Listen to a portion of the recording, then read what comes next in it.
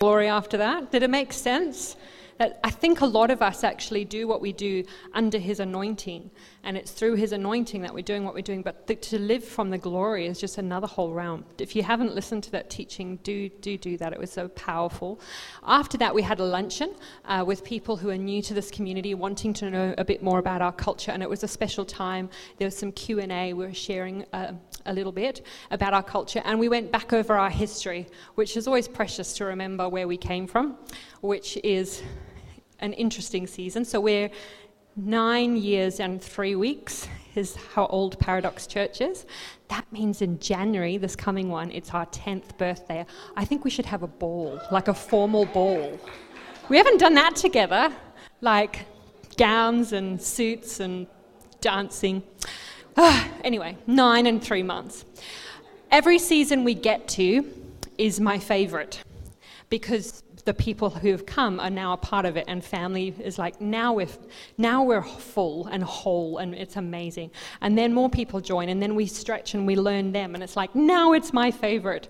And of late, just from that luncheon, it's like, now it's my favorite. And it's just so exciting. But our history is that it was a bit clunky.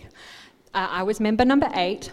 We didn't grow a huge amount for a few years, and we've never, ever, ever made it our goal to grow numbers. We've made it our goal to bring the kingdom, which produces numbers. But in the beginning, the Lord protected us, and we stayed small. We were just in the Joss's home, and then in a little shop front, Kunana, Medina, and then we went to a school library. Was anyone here that was in that little school library? The Tans, Ed and Aki, shared very much part of our history. Sarah and Amy and Mitch put up with us in that season. The Hurries. So little Paradox kids in a little room through a window, and that's, the Tan kids, the Hurry kids, definitely the Just kids. And everyone who stayed means they were very gracious. We were always learning. Thank you. Always learning, and the Lord kept us small so we could make our mistakes then. But it was actually, he just chose to build culture with those we had. And from the beginning, we've intentionally built everything that you experience at Paradox Church. We, at the beginning, it's always been the outcome is just follow him. Where's he going? What's he doing? But when it comes to our intimacy with him, our worship on him, the prayer has started, it's about our connection with him. There's seeds that have been put in that would remain the outcome no matter who's here, no matter if we grow, no matter if there's 300 in the hall in 2 years' time, the focus isn't going to change. It's those seeds are the seeds we've chosen, and we're going to minister to him, and we're going to come closer to him, no matter how awkward, no matter how, oh my gosh, no, it's just like we want his face. That seed in the ground is never going to change. It'll grow, as in he'll go, now add this, now do this, he's leading us. But just know, if we're part of this community, we're going after him. We're going after him big time. Other seeds, and they're not more important, are that we've put different seeds in the ground as to how we do family. Did you know the Bible is full of familial language? Not familiar, although that would be good too. Familial, as in brothers, sisters, mothers, fathers, children, all that language. There's a lot of bride, wife, husband, especially this way, with him and us. And there's so much brother-sister language here. He has decided that his people would be a family. Not Paradox Church has decided. God has decided that if someone follows him, that wouldn't be the end of the story. They would then be his children, they'd become his bride. But it's this, that we're the bride here. We're all his bride, but he has decided, what an idea, that we would become family. Isn't that a thing to ponder? And so we've gone, yes, Jesus. And we're putting seeds in the ground that we're going to be family. This does not mean it's going to be easy. For some people, the very word family triggers a whole bunch of junk. The word mother, the word father, the word brother, the word sister. It can be like, whoa, I came here to attend a service. Do not make me feel like I have to. Covenant in, the scripture shows us. We covenant in if we join a family. We don't go, see you next Christmas, protect myself for another 12 months from you. We go, regardless of who you are, where you are, what's in you, I choose you, and we covenant in. So we've decided to go, get my smart word. It's a lot of word today. It's going to be on the screen. It's new for me. I'm growing, I'm stretching. We've decided to go, yes, Jesus, we will become a family. It's really hard. We have a lot of mum and dad moments here where we're like, I want out. It's hard to build a family physically, isn't it? It's hard to raise sons and daughters in the culture of your home. So it's not easy for us here to become a family, but the type of family that the word shares and that Jesus is after is like this. It's like sitting together, eating together, knowing each other. It's very uncomfortable and it produces amazing fruit, which I'm going to walk us through. Amazing fruit. But it's going to come with a whole bunch of I choose you. I choose you. I choose you. You can start practicing that in home life hubs. They start gathering a bit this week. Huddles are on this week. That's the evening one. It'll be full of people that are not naturally your friends. You might not even want to be there. Choosing that this is going to be your family means grafting in. You know when you can make a plant attached to the stem of, I failed science, of, like I got an E. Wow. You can attach it to a plant. I make sure there's complete paving where I live. There's no gardens. You can graft, you cut it and you attach it like in a little triangle thing. And then life can begin and you actually are part of that plant. That's grafting in. That's choosing a spiritual family.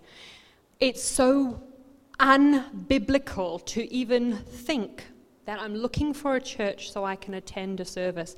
Where did we learn that? That breaks my heart, that's become our natural sort of culture. I read a beautiful letter of someone doing mission work and then they've just moved country and they said, please pray for us. We need to really find a church we can attend. What have we done? Attend? You don't attend a family, do you? Do you attend your family? It's unbiblical, it's sad, and the whole framework of that language suggests I go to a place and then I go back and I go away. I feel there's two things I want to start unpacking today. One is you all come from a culture in your family home. Your generational family flow may be good or bad or ugly or evil or amazing or so spiritual and you're so blessed.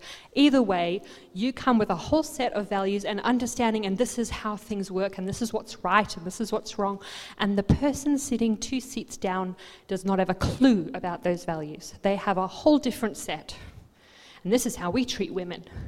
2 chairs down, oh, we learn quite different. One group over here, this is what we learnt, what you do with emotions. Over here, you manage emotions so different because that's what you learnt growing up. Over here, there's someone who's like, this is what one does when one is angry. Because father used to just blast off or mother used to go passive and silent. There's learned things, whereas over here, someone's like, oh, when I'm angry, I give it a voice and I forgive, and because they learned different. So I really want you to know that you all have a different biological family culture and way of doing things. Some's great, some's horrifically dumb. And we need to understand that there is a kingdom culture that we need to learn.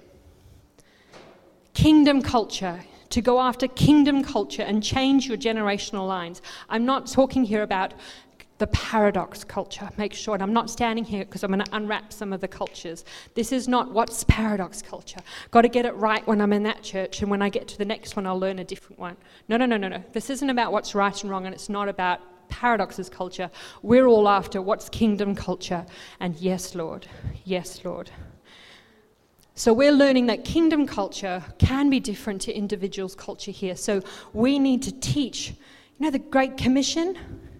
It says, go into the world, baptize people into the understanding of who God is and Jesus is and Holy Spirit. And then there's a next part, which I really felt the Lord talked to me about this week. It says, and teach, equip. I'm like, oh, you're talking to me, Jesus. Equip them in my commands. So I'm going into a whole study, what are even his commands? And I'm seeing his word command is right through the Gospels. And the commands are kind of the same in all four. There's 60 in my research that just Jesus says. And he goes over, if you love me, you'll obey these. Like you'll do these commands. I'm like, whoa. This is not an expectation thing, remember? Excellent intro to this word. It's an invitation. It's an invitation. But he says in his big commission, teach people to obey how I want them to live. So here I am. This is the Great Commission. It's an invitation into kingdom culture, not paradox culture. But what that will require at times is to lay your culture on the altar and go, Jesus, wash what isn't of you, bless what has been of you, and I want to learn what your commands are. And it's saying yes to the invitation to be like Jesus. Which is what he wants. Okay? That's one thing.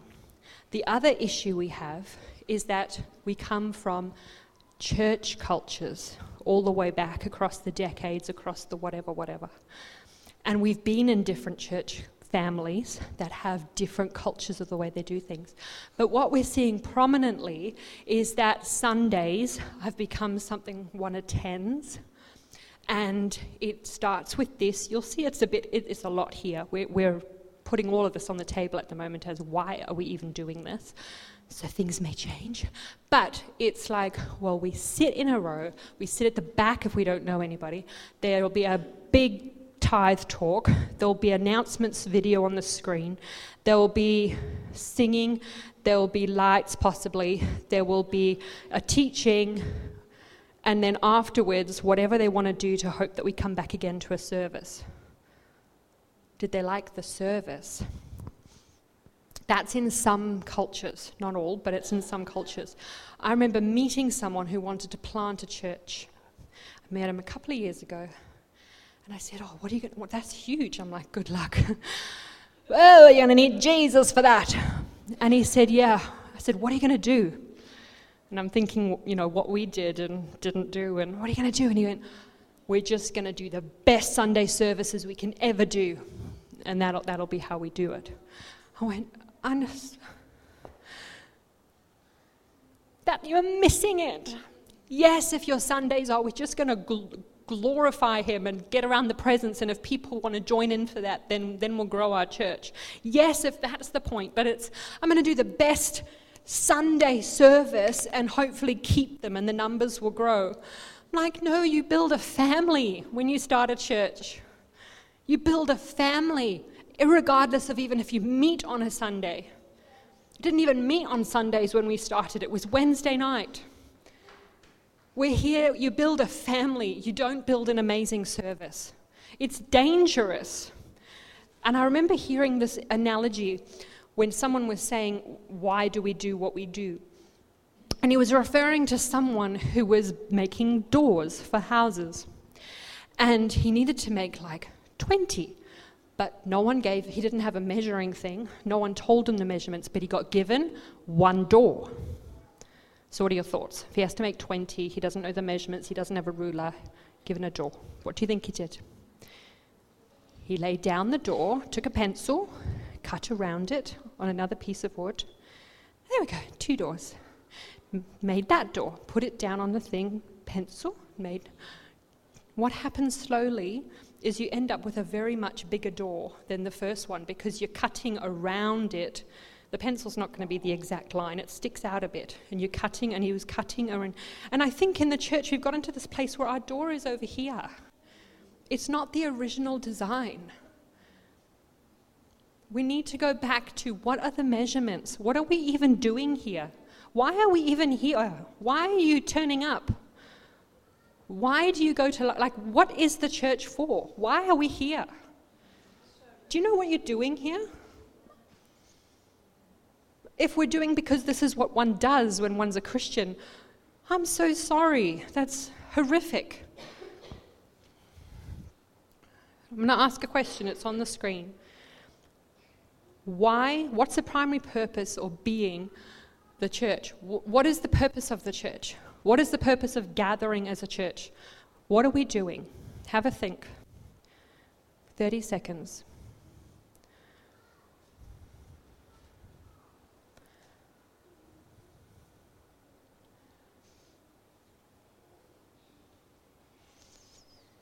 What is the reason we're doing this? Now turn to someone and tell them what you thought and listen to their thought. Go. 1 minute. Or meet us 3. It's fine. What are we here for?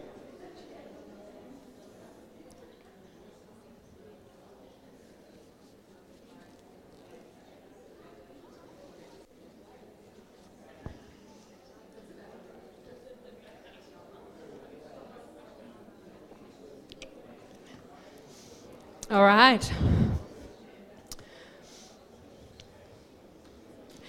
It is quite possible, if I asked for everyone's answer, we'd get a whole bunch of different ones. Did someone have a different thought than you?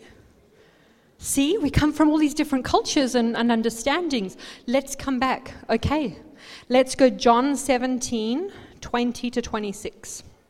If you've got your phone or something like that. We're going to do a bit of study today. John 17, 20 to 26. This is a most beautiful passage. You know why? Someone captured Jesus praying. It's beautiful. He was praying out loud and they captured it. And who was he praying for when they captured it? You, today. And they captured it. I've got this in the Passion Translation.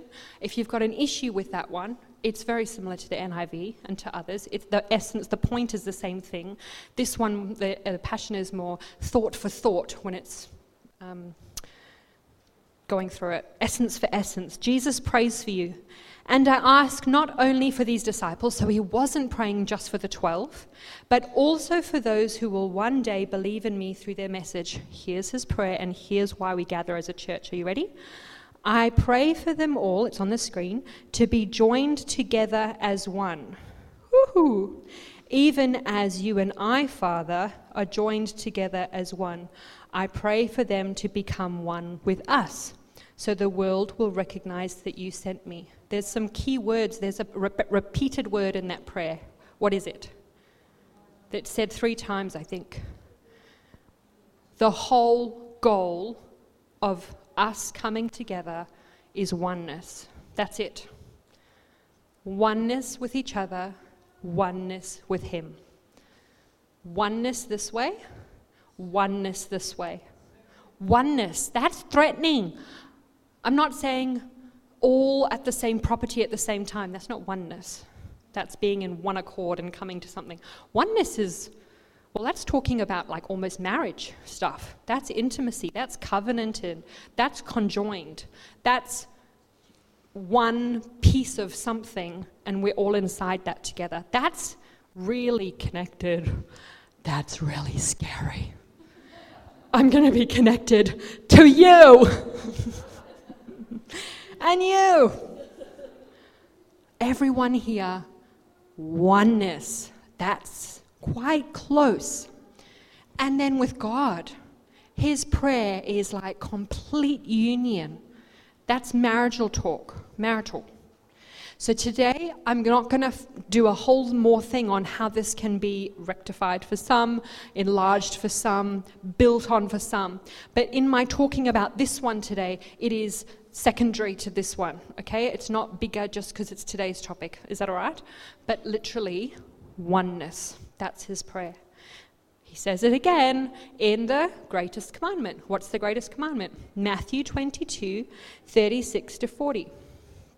Matthew 22, 36 to 40. If you're flipping.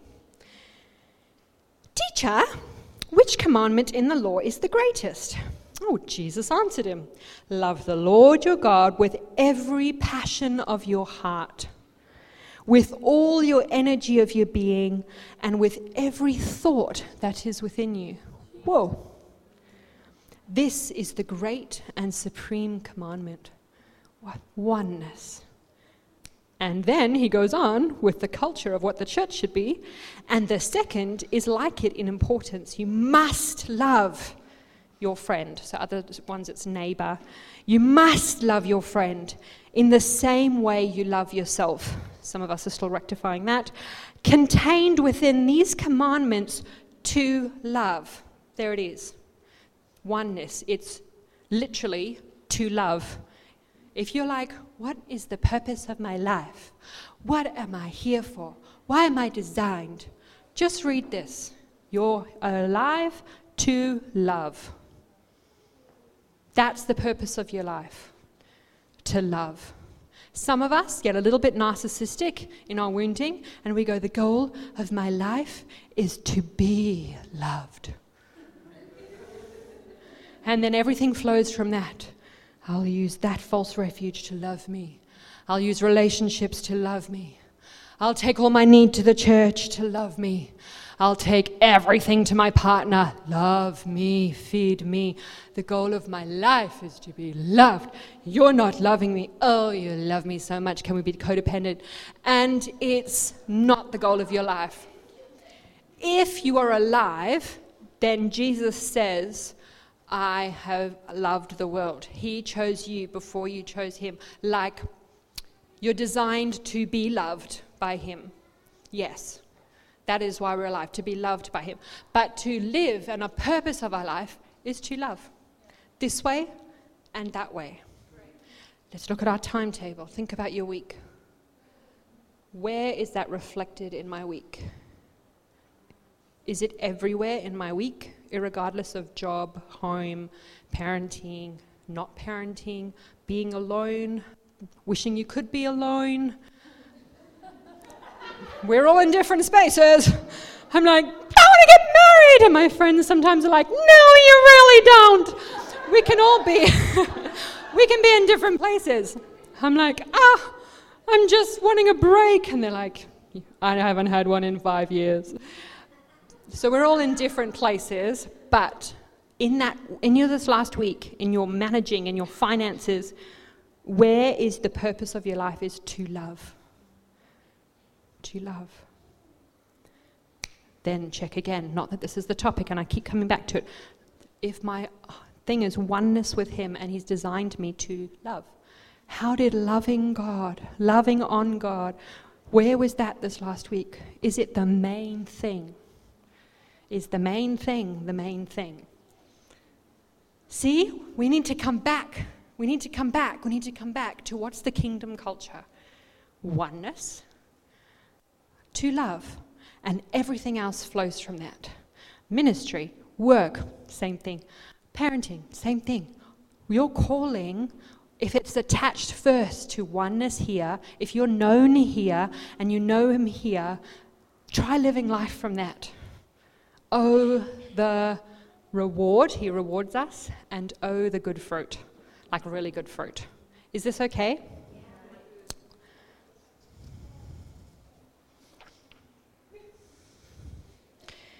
So, at the closing of the worship today, Brad was saying, when it comes to the commands of the Lord, don't hear it as expectation.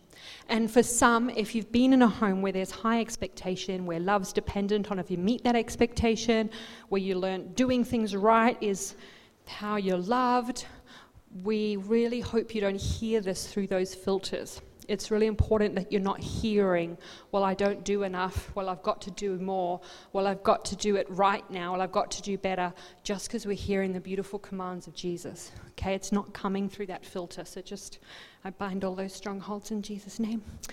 So, it's an invitation. You went to Texas last year with Luke, and you went to the upper room, and you were speaking to the pastors there, Michael, what's his surname? Miller. And she was asking about their culture, I think, and how they do family. And he said, we're really trying to make it a place where young people especially who keep pouring in, but everyone who comes, they come into this soil and they die. That's the goal of their church. That was his sentence. How kingdom is that? You know, the scripture says, unless a grain of wheat falls into the ground and dies, then it will produce an abundant harvest. What is this death thing? Because actually I'm inviting you into it too. Come here and die, please. Very well. Death involves death of our flesh and the rest of us thriving. When Jesus died on the cross, it was completely finished. We are no longer positionally sinners. We are just not. It's not who we are. And yet, somehow, we still end up being a bit naughty. Why is that if it was done at the cross? False refuge, bitterness, judgment, arguing, broken relationships, alcohol, sugar. But if it was done at the cross, we're not sinners. Positionally, we're completely right with Christ. We're like, the thing came down in the lawyer room. I didn't get that subject either. And it's done. But then, Scripture says, but then walk out your salvation with trembling. There is a sanctification process that we are then invited into. He's like, I died so you can live. Now I'm going to kill you, is kind of what it says in Scripture. It says, now come into the process of sanctification. What's sanctification? We use the word heart journey around here a lot to help really understand it's this thing. It's not a new thing. Heart journey equals sanctification. I've heard some people, I'm just tired of the heart journey and I hate the heart journey, this paradox thing and everything else. And everyone's sad around here. Everyone's sad. I sound like Danny Silk. But he talks like that when he's telling examples. Silly! But it's like, I hate it. It's like, it's not new. It's called sanctification. It's because something in you needs to die. That's why you're burning. Die quicker. But it's really a process of bringing things to death. And we spend our Christian life going, excuse me, you're supposed to rescue me from my fire. You're God, why aren't you rescuing me? He's like, because I'm killing you, you're the one with the sin. And we keep praying prayers for him to pull us out of our situation. He's like, you asked for me to sanctify you. You asked for me to make you pure and holy. I'm doing what you asked. Get me out of here. Okay. Then you'll have to go around the mountain all over again at another time. And the whole church will bang their heads against the wall. Because it's the third year of you going around a mountain. But just die quicker. It's called yielding. Bow. Yes, Jesus, kill me now. It really goes much quicker. Some of us are like wriggling, fighting. He really is in the fire with you. He walks around in there. He's getting your bonds off, you know, the chains, the things that you have that he didn't put on you. He's coming after them to set you free for you. He's not hurting you. He's setting you free from your junk that you chose to have in your heart when you responded to life in particular ways in your trauma. Make sense? So, because we choose kingdom culture, we can't skirt around heart issues like some cultures might want to. We go, oh, if you're going to be part of this family, you're going to die at some stage, or over and over again for a really long time. But we will be with you. We will be with you. And we've learnt some tools. We've learnt biblical tools a lot through the Elijah House training and others. They're all the same if they're from the Bible. We've learnt biblical tools of even how to help you and make it quicker. We know how to cut things and bind things. Guess what? It's not all demons. Some people, some church cultures, there's pain over there, demon. He's tired over there, demon. She's depressed, demon. It's called suppressed emotions in the heart, not the spirit. Let's go get the hearts unlocked. Freedom. There might be demons on top of that, but demons only come if there's a door open. Rats only come if there's rubbish. They can't just be demons everywhere. Oh my gosh, how come they landed? How come they landed? Oh, you have a door open. Oh, you got to sit in your heart. Oh, come and die. Demons will go. It's kind of how it works. So, it's really good to die.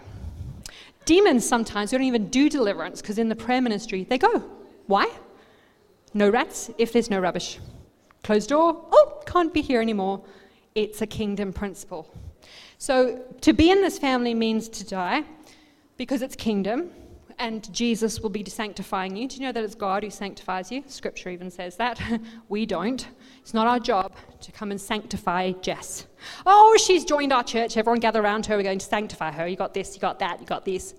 Scripture says God sanctifies. Oh, but maybe we can convict. I'll convict you. No, Scripture says Holy Spirit is the only one who can convict. So to be in this community, no one's going to convict you of your sin. We're going to point it out. I'll get to that in a minute. But we're not going to convict you of your sin. We're not. Holy Spirit is the only one who can do that. Scriptural. But we don't live in denial here. If you join our family and you're in denial about your junk, we'll show you where it is. Isn't that loving? That's what kind of family we are. It's very safe. But we are a family that doesn't just go, boop, there it is. We go, oh, and let me walk with you through that. And I'll be with you the whole way. And you're loved messy. You're actually welcome to be messy here. You're welcome to have a messy marriage here. Oh! And people know about it. And people know how even your sexual intimacy is going. Or not going. Because if it's not going, there's a whole lot of shame going around with you guys. A whole lot of shame. May nobody know this. No, we'll know this. And we'll help you through. We're not doing the I'm broken and it's hidden and here's a beautiful Christian face. Don't you love my Christian face? I do everything right. They're not doing the right thing. They're not doing the right thing. And let me prophesy and then go back to my dysfunctional life. And then I'm going to come back out and be in the gifts of the Spirit. Go back to my dysfunctional life. Oh, but I don't do friends. I'm too spiritual. I spend time with God. It's God and I when I'm super spiritual, because humans are not safe. Humans are not safe. So we gather around people like that when they come, because we have people who come in, they're very spiritual, it's very wonderful, and we protect that and we love it, and we do not idolize that here. So it gets a bit possibly, well, just really spiritual gifts are very important. But if they're your identity and they define you, at some stage you're just going to have someone standing next to you go, and what about who you are? I want to know who you are. Can we just do that? That's how it works here. So if you're highly spiritual and you just find Jesus safe, that's called a false refuge. We can idolize time with him. It's an escape route because humans aren't safe. Well, let's go into your heart and find it out when you came to believe humans aren't safe and have Jesus start putting trust in you for the first time. And when Jesus rebuilds trust that should have been there over our developmental years, in men, in women, that gets built in the early years, if that's missing, Jesus can build it in and then we can reinforce, yeah, humans are safe, humans are safe. And then when we're together and there's oneness, we can all do this and all be super spiritual and know each other. How's that?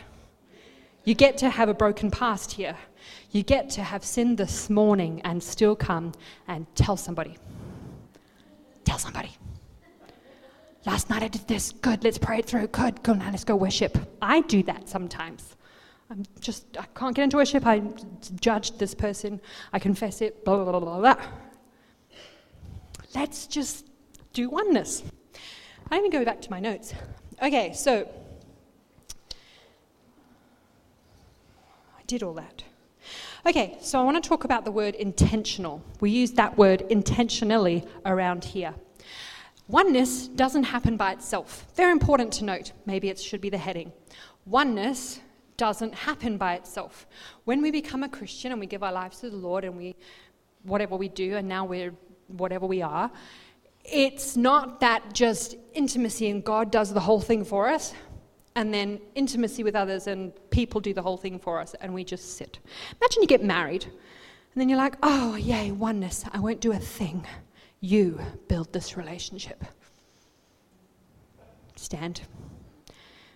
6 months later, I'm still standing here, haven't touched you once, haven't said hello to you. haven't made you coffee, haven't had intimacy with you, haven't even, you are making this relationship for both of us. See how oneness actually means, I participate and I give. The to love thing. Do you get it? Am I being too harsh? Everyone's gone quiet. Do you still love me? Wave. Okay, we're connected. So, if we want to do this oneness thing, which he's inviting us into and commanding, it involves action. It's the action of, I choose you, and then the verb to love is a doing word, which means I don't have energy left today, but I'm going to text this person that I love them. I would like to just be my family around the dinner table, but I'm going to phone that person and I'm going to extend my table. That's oneness. I'm going to the shops now. I'm going to think who might just be on their own and want to meet me there and we can do grocery shopping together. I just want it to be the besties that I have in this Life Hub, plus that person from that Life Hub, and we're going to do dinner. But I'm going to extend the invitation to this person who would be also blessed by the evening. I don't feel like getting up 10 minutes earlier to intercede for a few people in my Life Hub, but I'm going to do it because it's oneness and it's loving, it's choosing. I don't want to stay here for morning tea because it's exhausting and it's nerve-wracking and I have social anxiety and every conversation costs me. But I'm going to choose to love and I'm going to choose oneness and I'm going to arrive down there and I'm going to bow and I'm going to lean towards people and I'm going to connect. Does that make sense? Oneness is action. I don't want to know who all the children are in this church. But I'm going to spend time getting to know what their names are, blessing them, maybe getting on the roster. I'm going to bow because they come from cultural family lines where they haven't learnt dad is safe or where they haven't learnt, we've got aunties and uncles because they're a family on their own, or they haven't learnt that they're wonderful and that they're powerful and that they're great. So you bowing, choosing oneness and leaning towards them and telling them who they are is a kingdom culture they haven't known before. This culture won't last if I'm the one, if the senior leadership are the ones, if the Life Hub leaders are the ones that are generating it. We talk about this so much as Life Hub leaders and prayer ministers. I tell you what, we will lose this culture if it's not carried by the people. That's why I'm talking about it. If we go to numbers and numbers and numbers, which is not our goal, but if we keep releasing the kingdom, more people will come to know the Lord, so the numbers will probably grow. In Life Hubs, locked in, we've already got 150 people in this church. It's a lot away at the moment, but that's a lot of people to carry a culture. And if you don't carry it, it's not going to work. So we're asking, Jesus is asking, it is an invitation, please carry my culture into your homes. Learn what love looks like. Learn what discipline looks like. When it comes, talk to other parents. How do you do it? What's your kingdom? How have you found the kingdom coming into your parenting? Graft in. How do you treat your wife? How do you do intimacy? How do you do sexual intimacy? We did the land course and there were 25 couples or something, 29 here. They all shared their beautiful and painful parts of that journey. And I tell you what, there's been some breakthroughs. Shame's gone, change, calm, conviction. It's connection, oneness. So if we graft in, ask each other, where's the kingdom in your life in that area? Can I learn? And it's very important that as we grow and whatever we do, that it's you guys that are doing the oneness thing, not all the leaders believe in oneness and the church believes in oneness. It's like, no, oneness is following Jesus. He prayed for you. He said, okay, just not referring to you disciples, but like in the future, when people come to know me, my prayer is that oneness, he prayed that over us. That means there's grace for it. That means there's provision of the way it will work. That means it's going to bear good fruit because he has good ideas. Is that all right? Hebrews 10:25. This says, "This is not the time to pull away and neglect meeting together, as some have formed the habit of doing, because we need each other. Some people may not have felt need. It's another whole topic. I've done a sermon on it. I don't feel like I need anyone here, especially those ones. And the one who sat next to me, I don't need them. I'm not saying you feel like you need them. I'm saying you really need each other. You need you. You need you. Rory, you need me.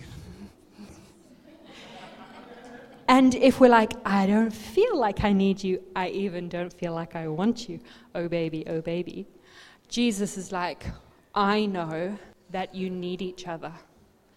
You may not know, but there's some stuff going on.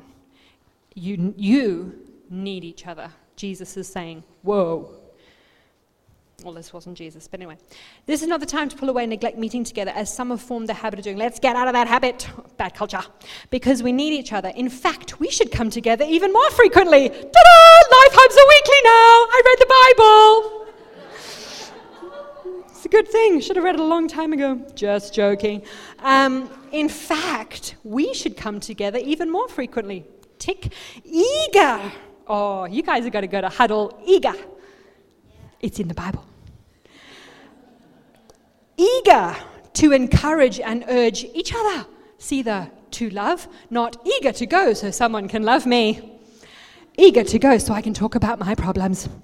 No. Eager to encourage and urge each other. Outward thinking. Onward as we anticipate that day that Jesus is coming. We need each other. So if we go, I need to go to Life Hub for someone else, not Life Hub gatherings. I need to go for someone else. Let me share some stuff with you. Some people in this room have been so blessed that underneath their roof, their marriage or their children, they're actually quite content. And they can just do that day to day. That's called the blessing of the Lord. It's so beautiful. And it's not everyone's deal here. It can be harder for people who are blessed to go, I need to go to Life Hub gatherings and I need to go to church because I don't need a thing. Jesus has blessed me here. But if we could go, I need it and God's commanding me to gather because I need to encourage someone else, then get out of, I don't feel like it and I don't need to be here and checking, what do I need? Do I need to go this morning? No, I need this instead. Don't go with your need, go with the command. The command is gather because someone else needs encouragement and urging onwards. Keep going, you can do this, you got this.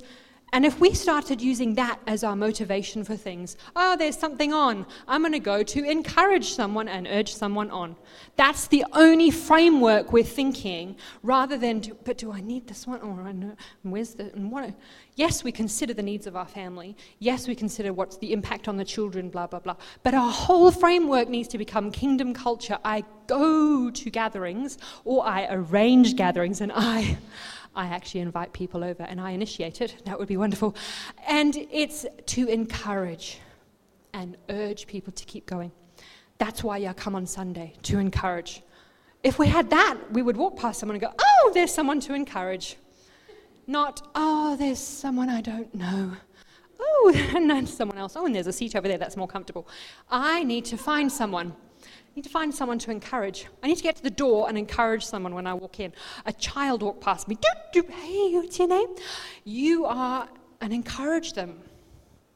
And then, hey, how are you going? Even though I'm so tired, and you're probably going to say the same thing because you haven't really been going. So how are you going? And then they share. And I, what's the scripture? Urge them to keep going. You got this. Do something different maybe to get a different outcome, but I urge you. That's why we gather. Oneness involves action and activity and other-centeredness.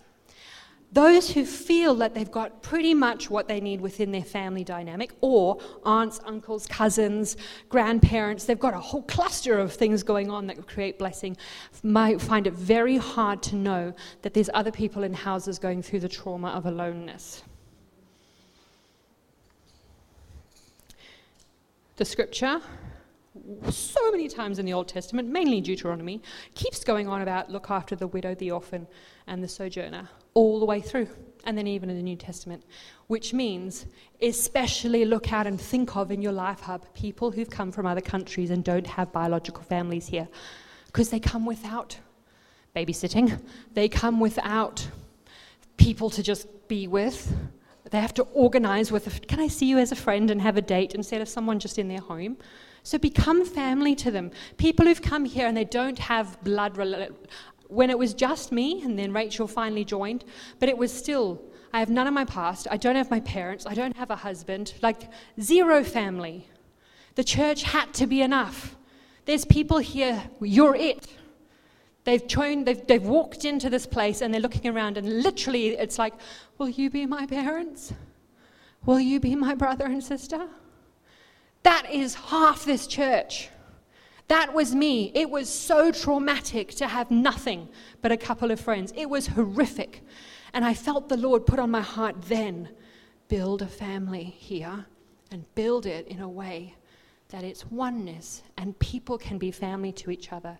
Think of the widow. So the single people, the widower, single men and women, whether they're divorced, whether there's been death, whatever, or they're young and single, start getting to the late 20s, the trauma of singleness starts. Life isn't working out the way I thought. Grab them. I wouldn't be okay if I didn't have particular couples who are quite fine with it being 3 of us often. If Brad and Lisa hadn't have gone, we'll extend our table. We can be 3 sometimes. The amount of times I've called and it's just been on speaker and just cried and cried and cried and cried, and they never got tired. Where would I be if I wasn't familied? Through some of my highest trauma, the hurries. It's not convenient to add someone to your family, but we're on our side, we're like, we can't make it unless you do that. I'm only made it because I got adopted. So the scripture says, adopt the orphan, the widow, widower, the single, and the people from other countries. The orphan, people that can include people who come from non-Christian families. They can't talk about Jesus, they can't be themselves, they're like orphaned in that way, or they literally just don't have parents.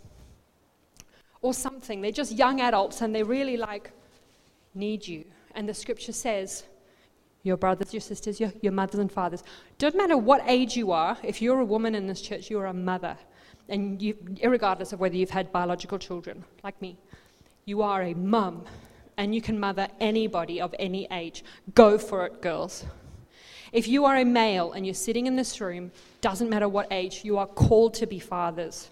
It's actually part of your mandate. And you can father anyone of any age. Did you know that? Where is fathering happening in your week? Think over this last week. Who did you father except your biological family? Who did you father here? Women, who did you mother? Who did you hold? Who did you reach out to? Who did you teach and equip in the way they should go? Just keep pursuing people here, especially if they're in seasons, going to be married soon. Just got married, first year. Cluster around them. Be family. Oneness takes action. Is that all right? Okay. If this has to be split over 2 weeks, we can do that. I'm taking time.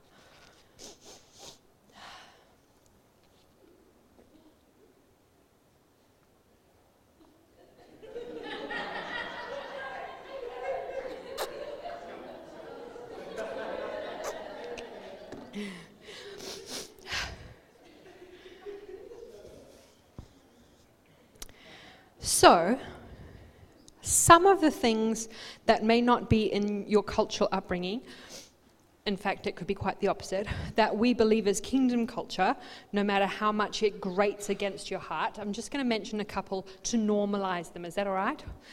It'll be like, I don't know if I want to die here, when you've heard some of these things, but someone will hold your hand at morning tea. So, the first one is we believe it's Jesus to give feedback sometimes to people and to each other. Not all the time, I'm going to get onto that, but feedback. If we could get rid of the fear of someone telling me the truth about me, that would really help everything. It can be fearful. If I show you the real me and then you give me feedback about how I'm hurting you or creating mess here, that can be really scary. But, like, I get feedback a bunch, but I'm not afraid of it because I'm like, oh, you gave me a gift. You told me there was food on my face. Thank you. That's what feedback is. It's like, you just got something in your teeth. That's feedback. That's, oh, it's going to be seen by everyone soon, and it's probably going to manifest and grow and become like an abscess and be really disgusting. But in just connecting with you, I can see that there's a bit of sin here. Can I just point it out? For you, not for me. Feedback is for them, not for us. If it's for us, possibly got an offendable heart. I'll get onto that later. Feedback is when we're just saying, I don't know if you are aware of this, but some of the things coming out of your heart or your behavior is actually hurtful or impacting or demeaning or and the goal of telling somebody is connection. If you have absolutely no desire to connect with that person, you're like, oh, never want to be a friend, possibly don't give them feedback. Leave that to someone who actually wants to walk the road with them. Think, do I want to be connected to this person? No, turn your love on. It actually can grow. You can actually turn it on. I'm going to turn and I'm going to choose you. I'm just going to give you this feedback, and you actually end up closer because trust is formed. Do you know that in a culture of feedback, trust blossoms? Because it's like, I will never have to guess if I'm loved here. And I'll never have to guess that someone has talked about me here because I always hear it face to face. I can rest here. I can be me here, and it's safe. It actually creates trust, not fear. The fear of feedback has something to do with insecurity, brokenness of who you are, self-hatred, self-loathing. Here, feedback is glorious. It means that character can be, we can give the feedback and Holy Spirit goes, boop, there it is. And he just goes, yeah, and conviction grows. And then repentance happens and then we walk it out together. It's beautiful. Can we normalize it here? We even use the word, so even in our leadership and in our groups and friends and everything, we just use the word, can I just give you some feedback? Kylie popped in my office the other day, can I just give you some feedback? Go for it. And when I do it to her, can I just give you some feedback? She goes, hang on. Okay, go for it. It's like, I'm just going to put on my seatbelt and then you can talk. It's not easy, and it burns, and truth hurts. Truth burns, but oh, the fruit of truth. It's protection of you for you to get feedback. It's us protecting you from stuff on your face. So, yeah. Deb and I, did you just say thank you? We had some chats, didn't we? And you said, I've been in so many church families and no one's told me. No one told me that. Or even bothered to spend the time and sit down with her and go through things. And we've had beautiful chats. And she feels like she's trusted and known, and it was kind. It's got to be kind. It's got to be wrapped in kindness. I don't think you know this, but I want to fight for you and give you some feedback, not fight you. Do you understand? So if we could just normalize feedback, we'll probably become more like Jesus. So that's very good. James 5:19-20. James 5:19-20 says, finally, as members of God's beloved family, that's you, that's me, we must go after the one who wanders from the truth and bring him back. So that's someone who's got stuff on their face. We must go after each other and go, hey, I think this is in play. Come back to oneness, come back to wholeness. For the one who restores the sinning believer back to God from the error of his way gives back to his soul life from the dead and covers over countless sins by their demonstration of love. It is loving to go after and go, I just need to tell you this. It's loving. I've heard people say, I just don't want to tell them because I'll hurt them. And I get that. And you know what? If you're saying that, you have a beautiful heart. Wow. You're like, my goal is to not hurt them, so I can't give them this truth. But what the scripture is saying is there's even a higher way of not hurting someone shouldn't be our goal. Whoa, religious spirit just went out the room. Just jokes. But if we just went being nice to people and not hurting people is what a Christian is, I'm like, hurting people is part of dying and righteousness, and Jesus hurt. And it can hurt to hear truth, but it's a gift. It's like someone having a glass shard deep in their arm and it's now pussing. I don't want to cut it out for them, said the doctor, because it'll hurt them. I don't want to hurt them. So I'm going to leave it there and they can just rot by themselves because it'll hurt if I touch them. Or be a good friend and go, I'm just going to grab the scalpel. Excuse me. I just need to give you some feedback.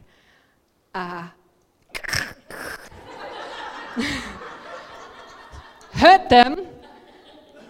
Stitch it up. Hold their hand for a little while, for a few weeks for some. I still love you. You're fine in your pain. Your mess is fine. Oh, look, your arm doesn't hurt anymore. Pus is gone, glass is gone. It's healed. Actually, it's loving to give truth. Otherwise, she's walking around going, I don't know why my arm's hurting. Will you be my friend? Whack. They don't know that they're creating chaos. So tell them, you're creating chaos. Right. There was a message version, but I'm not going to do it. I talk about confrontation. I love this topic. How you going? Bit done? Just breathe. Put your seatbelt on. You ready? Okay, here comes some truth. Here comes some kingdom truth. Here comes some kingdom culture. All of us, every single one of us, have a different view of what confrontation looks like, should be like, is like. Some of us sat under wondrous discussion from a parent, and confrontation was feedback. Other people, the discipline was trauma and beatings. For some people, they heard parents fight for 10, 15 years. And so now it's like, oh, in this church we do confrontation. It's like, whoa, whoa, whoa. Hey, can you tell somebody, can you just confront them on this issue? Whoa. Like, whoa.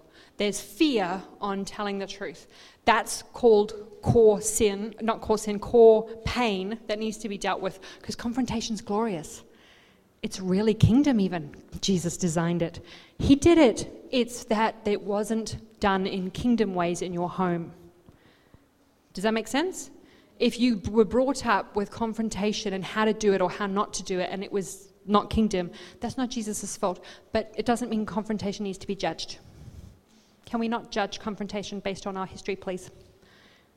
I forgive you, confrontation. I like you, confrontation. So, confrontation is like stage 2, feedback. If something's wrong with someone, don't go, oh, now I have to confront them. No, I have to have a conversation with them. Far less dramatic. So if I have an issue with Sarah, I don't go, right, let me get my petrol in my tank. I'm going to rev up and I'm going to confront that girl. It's not like that. And we boulder and we've had that. We've even had that to the leadership. That's called the person's issue. But it's really important that confrontation is a conversation. But it looks like this.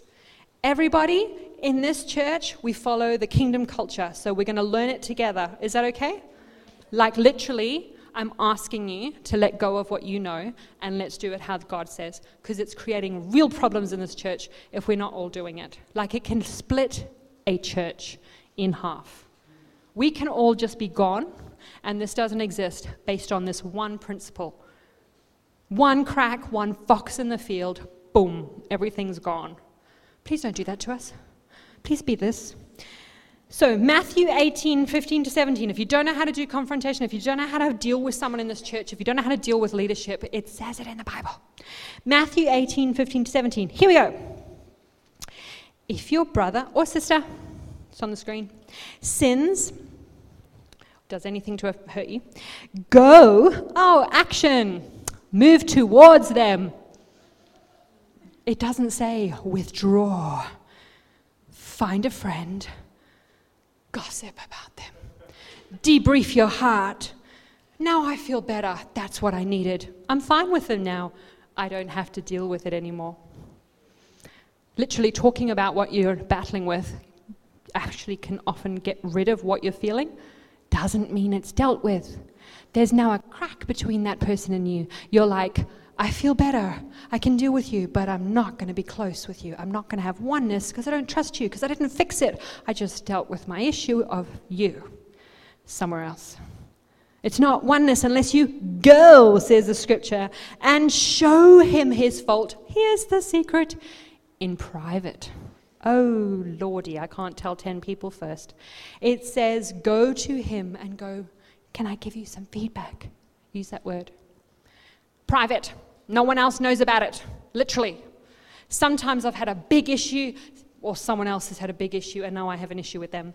And I use this thing just in senior leadership or with Kylie, and I'll say to her, I'm just letting you know I have an issue with this person. I'm not even going to tell you all the details, but I'm like, this is dumb. It hurts. And then we go, cool. So and she gives me a time frame of when she's going to check if I've caught up with them in private. It's like a rule that I'm only telling another person because they're going to keep me accountable that I'm going to go and show. If you have a problem with someone, what's the key word? Go and show. Can we say it again? Go and show. It means be brave. It means come out of fear of confrontation that you grew up with, and you only go to that person and you show. Show is different to point finger and blast your anger. What does show mean? Like, what does that word connote? Show means, can I show you what I've drawn like a child? Can I show you something? I don't think you see this, but let me show. It's an invitation to see sin, not a go and blow. So go and show, go and show, go and show, go and show. Go and show him his fault in private. If he listens and pays attention to you, you have won back your brother. Do you know that those confrontational conversations, I've had many with people here and they've had many with me, I have never been so close to them as after talking some stuff out. You gain a brother, literally. It's this blessing that God pours out. He rewards the go and show. And now I have a type of oneness that I wouldn't have had unless I go and showed. And they can have oneness with me because they go and showed me, my stuff. And oneness can come. It's a key. I'm giving you a key. Oneness happens through go and show. If there's big sin that's impacting you. A time to not go and give feedback is if we as people actually have an offendable heart. And if offendable hearts don't get revealed unless we choose to be highly connected and oneness. But I tell you what, if you choose to graft in, can you stand? Can you stand? And just come right around me here. If you choose to graft in, you're going to start triggering. Like family reveals stuff. And I'm in this life hub, and you're really close. And I'm in a church, and you know my stuff. And so then my stuff, we like it. My stuff starts to erupt. And I'm like, but I'm at peace when I don't come here. I'm at peace when I'm not part of this family because I get to live in denial. It's what it actually is. And nothing is showing. That's why you're at peace. It means something's right if you're connected and you're not happy. It actually means righteousness can brew in the oneness. Oneness reveals us. Did you know that? Being alone doesn't reveal us. It's like, hallelujah. And then this is like, I am so brewing. Oneness reveals us, and it's God's gift. He actually clicked and he went, I'm going to ask the church family to have oneness, and then all their stuff's going to come out. Just like marriage. Oh, why did we sign that paper? It literally, the agitation and the brewing happens after the covenanting. Covenanting reveals us, but it's comfortable. I'm just going to go over here. Oh, I live in peace and Jesus and I are fine. And I have oneness. Guess what? If you ever feel God's just going, just come to me, forget the humans, which he can sometimes, to heal your heart. Literally, You can go through a time where it's just Jesus and me. He does precious things when it's just you and him. And it's okay. If you're in it, it's just him and I can't do much more. You're in the best place. Just know the end result, if it's just you and Jesus, is he's going to bring you back to community, because that's how he works. So if you're in just this, it's just him and I and it's beautiful, that's fine. It won't last. Because it means if it's just you and him, he's going to start healing you, unless you're in denial. And he's going to bring you back to this. This is what he designed. And then you'll start agitating and be like, I want to go back over there. But this is where he sanctifies us, not there. He heals us in the one-on-one. He sanctifies us in the oneness of family. Unless you're agitated here, you won't be righteous.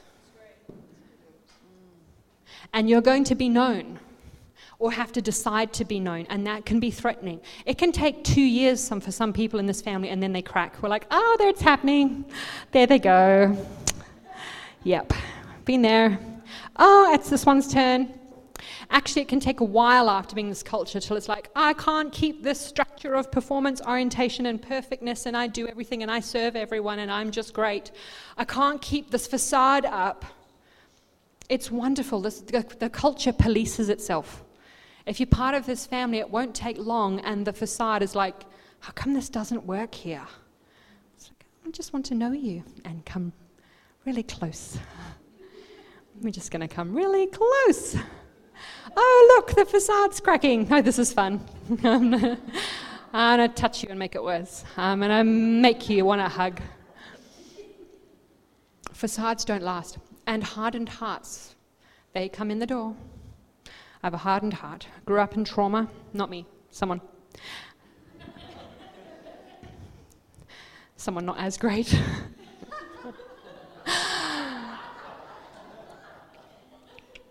So joking. And so someone else is like, I grew up in trauma and I learned my whole life, and yet they don't know this because they live in denial.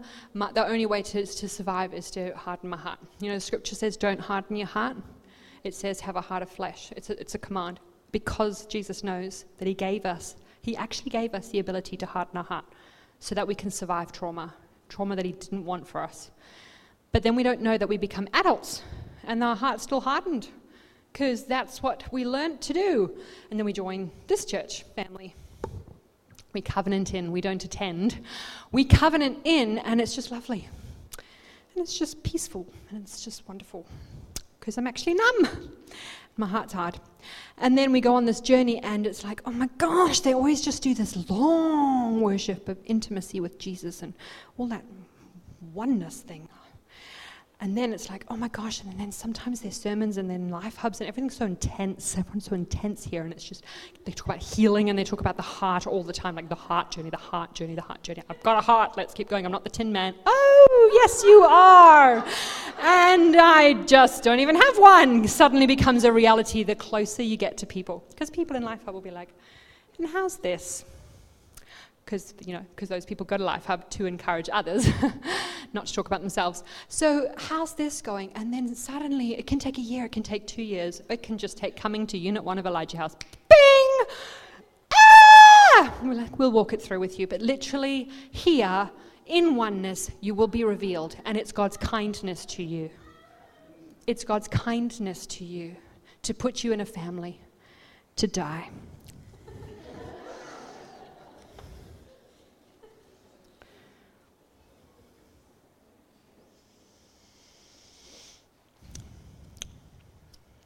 I'm going to skip the other versions that I had of that sermon because I'm going to start wrapping up. But I talked about an unoffendable heart. Triggers will happen. You'll trigger. A trigger is something happens in my heart, but actually it's because of core undealt with pain I didn't know was there. You can trigger when it comes to your leader, because males can't trust males. Males always abuse me. Males want to use me. Leaders always want to use us. Whatever has been written on your heart, things here can trigger. Often in authority figures. Another reason to just maybe not give feedback is if your heart goes with rage that someone did something. There's a saying we say in Elijah House: if the offense or what happened or someone said something hurtful is this big, can you see? if what happened is this big, but your response in your heart is this big, it's not because of what happened, it's that has triggered stuff inside of you. So do not give feedback if it's like, bah! Unless I'm like really, really sins, then it's appropriate. But always check, why did that bother me? Once we start knowing our heart, we start going into why. Always check first. If I walk away from something, I don't always go feedback there and then. I go away and I interview my heart and I interview Jesus. Why did that hurt me like that? What did that do in me? It's not always the other person. So feedback, to be normal, but not all the time. Take it as an opportunity to go, actually, what's in me? What's in me that doesn't like that? And that person, Jesus might call them out on that the following year. It might take 5 years for someone to change in that area. So just let it be 5 years of burning of your flesh. If someone's annoying and someone's needy and someone just never changes, let it burn you well. Just come to Life Hub gatherings to die. It's okay to go, my flesh is going to die tonight. I'm going to go and have a gathering around some annoying people who choose the same thing and no change in their life. What does that burn in me, Jesus? Burn the impatience, Jesus. Burn my flesh, Jesus. Invite him to just burn you and do the I choose family, I choose oneness. Different cultures of churches, different cultures of family have taught things about anger. The church culture, I believe, has failed to teach kingdom when it comes to anger, and I'm sorry for that. I'm really sorry. I'm really sorry, and I repent on behalf of churches who've gone, just anger cannot be a part of you. There's no anger here. To be a Christian means to not have anger. Do you know that anger is just an emotion? Who designed emotions? Did he make mistakes? He gave the whole range to us. Anger is just a signpost saying something's wrong. That's all it is. Follow the signpost. There'll be fear there. There'll be something there underneath it. It's just a signpost. You get to have anger here. Anger, you're allowed here in this kingdom culture. But the scripture says, in your anger, don't sin. So please don't behave angry here. Please don't go behave angry here. But please have anger here. Do you understand the difference? You are allowed to feel anger. You are allowed to express it. Expressing anger is the way. If you feel really angry, try this question. If anger had a voice, what would it say? If you're someone who just often has anger or frustration, interview it. If anger had a voice, what would it say? Do that with Jesus. Or do that with a friend. Or sit there and let the putrid bitterness and anger out. Just share it with someone. That's holy and kingdom. But it says in your anger, don't sin. Don't go and hit people. Don't go and sin against people. Don't go break people. Don't go and do, retaliation. But anger is fine to have here. And then don't judge.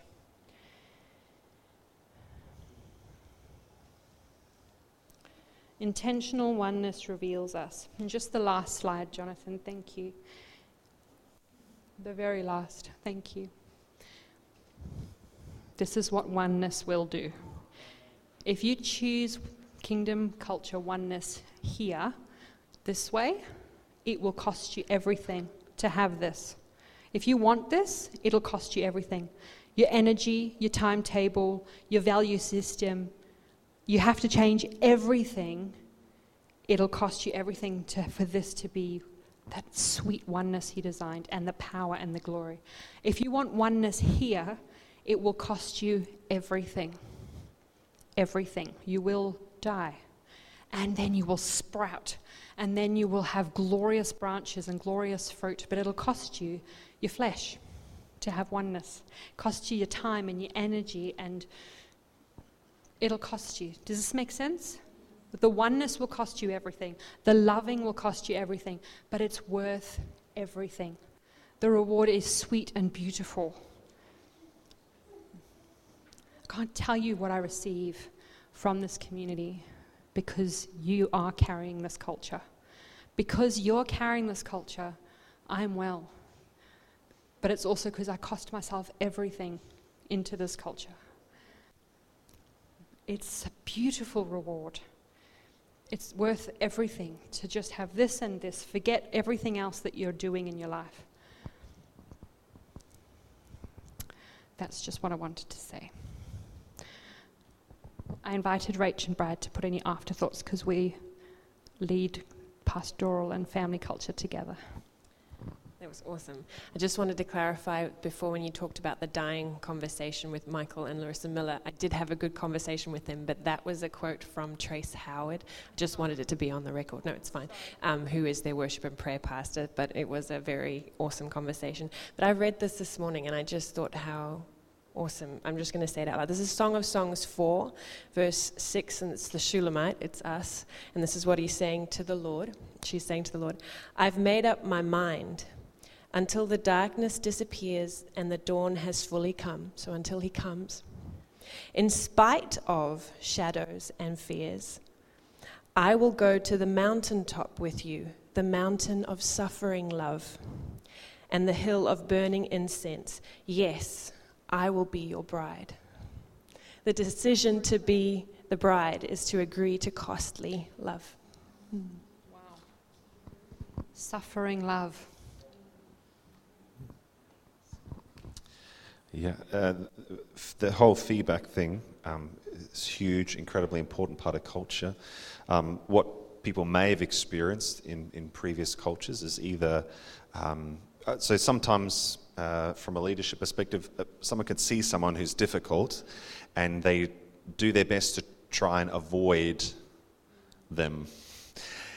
Yeah, so you just kind of people get shuffled around. They go, how can we manage this person's brokenness? Whereas here we want to say, now how can we help them to get whole and healed? And that means kind of confronting that brokenness or that place. Or sometimes people will get, in relationships, sometimes we can have feedback, not because the person's sinning, but just because the way that they're behaving in relationship isn't working for you. And that's okay, because it's loving just to say, hey, you know what, I know you just when you're sharing your heart, if you're yelling at me, I just find it really hard to hear what you're saying. Now, that person might not be sinning or doing anything against you, but so there's some of those elements of feedback. But again, sometimes it can be, you need to change what you're doing because it's not working, for us, but it's actually not out of a love for the person. Whereas, just so you're aware, like we were sitting, it was Friday afternoon, and Amy and Kylie and I were sitting up in the dining hall and just talking about like why do we do this? Like, we don't have to do this because it's a real cost, but it's like, why do we, like, it's like we go after people's wholeness and we confront people and we have those kind of really hard conversations with people, and it's because we love people so deeply that we don't want them to stay stuck in their brokenness and their sin.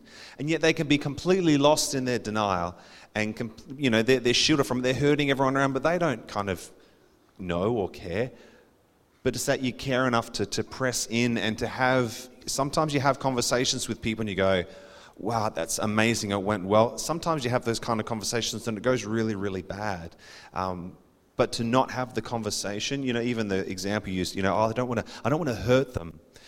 But what you're also saying is, I'm not going to love them. So if you say, I don't want to confront them because I don't want to hurt them, what you're also saying is, I'm not going to confront them because I actually don't want to love them. Because that's the fruit that comes out of that place. I love it. Repentance is a gift.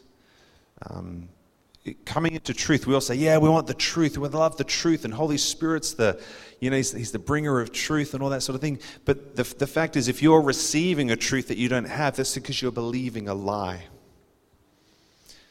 So you're actually believing something that is not true, and so in order to come into truth, you're going to be confronted, and that's what the word means, to come face to face. You're going to be confronted with the lies that you're believing. It's naturally going to be unpleasant for you. But that's why we bring the truth and we do it in love. And again, that's something where it may not have been your experience. People may have confronted you not in love. They may not have had a desire for your well-being. It may have been all about protecting their well-being, and we're sorry for that.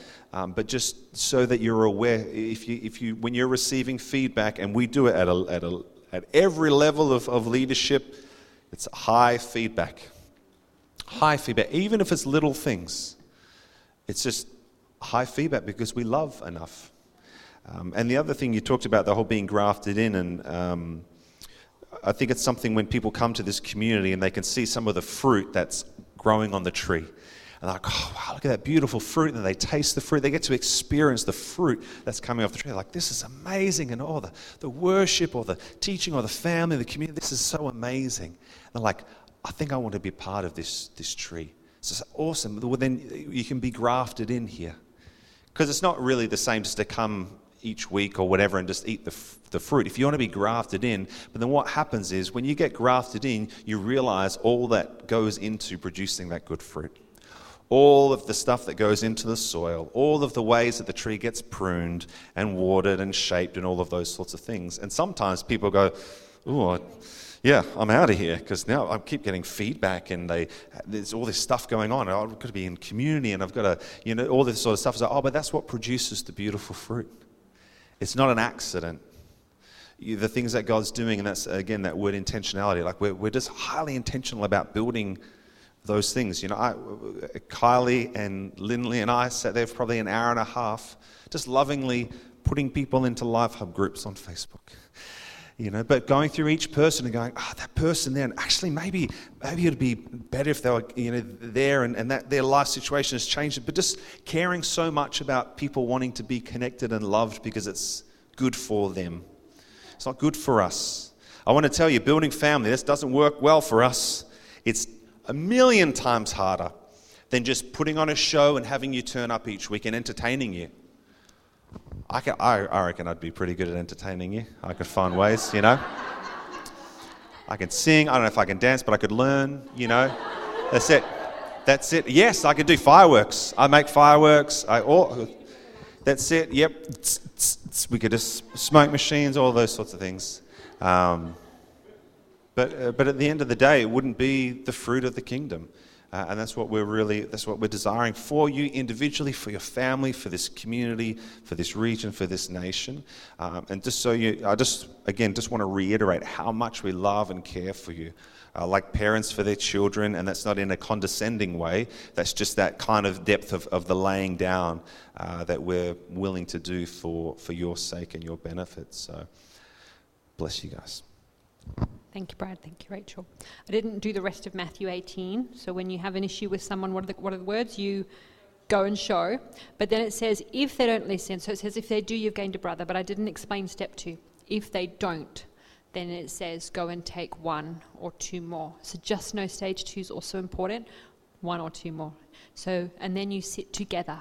Not, I'm going to go tell more. It's, I'm going to get more and come back to go and show. And then have other people listen and witness and help. And they might give me feedback and go, actually, I think this is you, not them. That's how a group is actually amazing. But it's still them. Marriages, the thing works. Matthew 18. If you do this way all the time, every day, cleaning as you go. If it's not working and you're sitting in this community, Matthew 18, go on to step 2, literally bring one of us in. Quick. Some people are on stage 1 and it's not working and they do that for 10 years.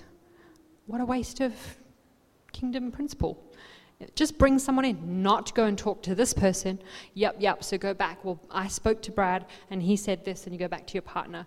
And then the other one, Brad will now speak to the other one and then help them. And then it's stage 2 is you bring. So, Brad or me or different people, we do this a bunch. Sit in and the 3 of you chat together. And then light can come from a group discussion. So do that anytime. Contact your Life Hub leaders to come and sit in with that.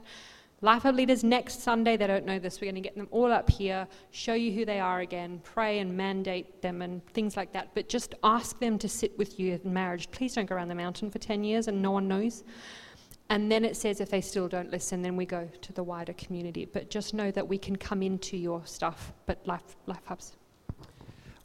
Or if somebody comes to you with a problem about somebody else. So this is where you also get to practice Matthew 18. So someone says, I've got such an issue with this person. Your first response should be, have you spoken to them? And if their answer is no, then you say, can you please go and speak to them? Okay?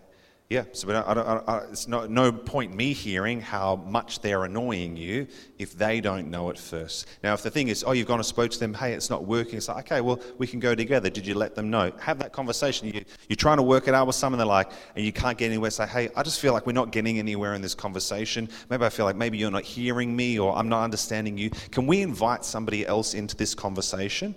Yeah, I think that would be good. Cool. Well, who would you be comfortable with? Oh, this person, cool. And then we'll arrange a catch up and to bring a third party, which can sometimes bring understanding in that case. But when somebody comes to you, what you don't do is, so Ian comes to me, says, Brad, I got this issue with Kyle. And okay, so I'll go over to later on. Oh, Kyle, I just want you to know, Ian's got a real big issue with you.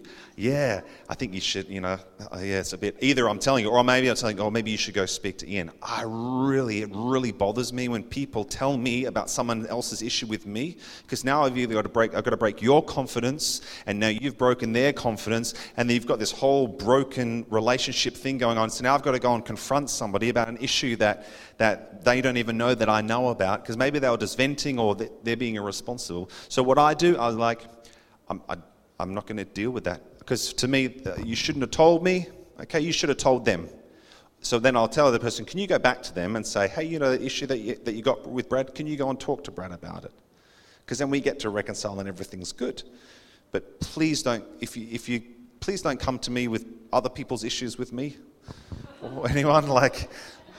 I'm sure there's a multitude, okay? But, if you find someone, I'm totally happy to have a conversation with anyone. We had a great question in our Finding Family time last week about, how's the leadership structure work? And if we have an issue with someone in leadership, and, what do we do? And the simplest thing was Matthew 18. You come and talk to the person. Now, if you're a crazy person, if you're literally a bit off, and you want to argue with me every single week about what scripture I should use or shouldn't use, or some other weird kind of doctrinal thing, probably at some point we're going to say that's enough of the conversation, But we trust most of you looking around aren't complete lunatics, I mean, I know it's a sliding scale, but you're not right down that end just yet. But it's really that thing is like, hey, come and have a conversation. Not like you suck. We're just like, hey, I just wanted to give you some feedback, Brad. And I love feedback. I hate it, but I love it. It's painful, but it's truth. It's good, and so that's why we want it. But yeah, awesome. So the church split happens when people don't do Matthew 18. They stay offended and they talk amongst themselves. And they feel better because they've talked about it. Literally, if someone comes to you, it has to be because they're offloading some of the steam, just letting the valve up, because you're now going to go, cool, when do you want me to phone and check if you've met with them? So it's fine to hear it, but they have to say all of it to the person. Send them, please. Send them. If they come to you a second time, it's like, how come this is still in play? Oh, because you need a meeting. Please just, if someone's talking to you about someone in your life, hub, go and show. Let's just use that language. Oh, go and show. Sorry, can't listen to that. Go and show. I don't know how to close. Amen.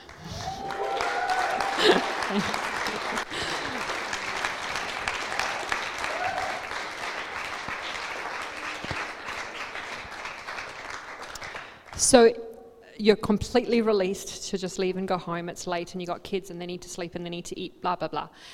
Or just bend and go towards morning tea to encourage someone and urge someone on. So just do the cost of love, please.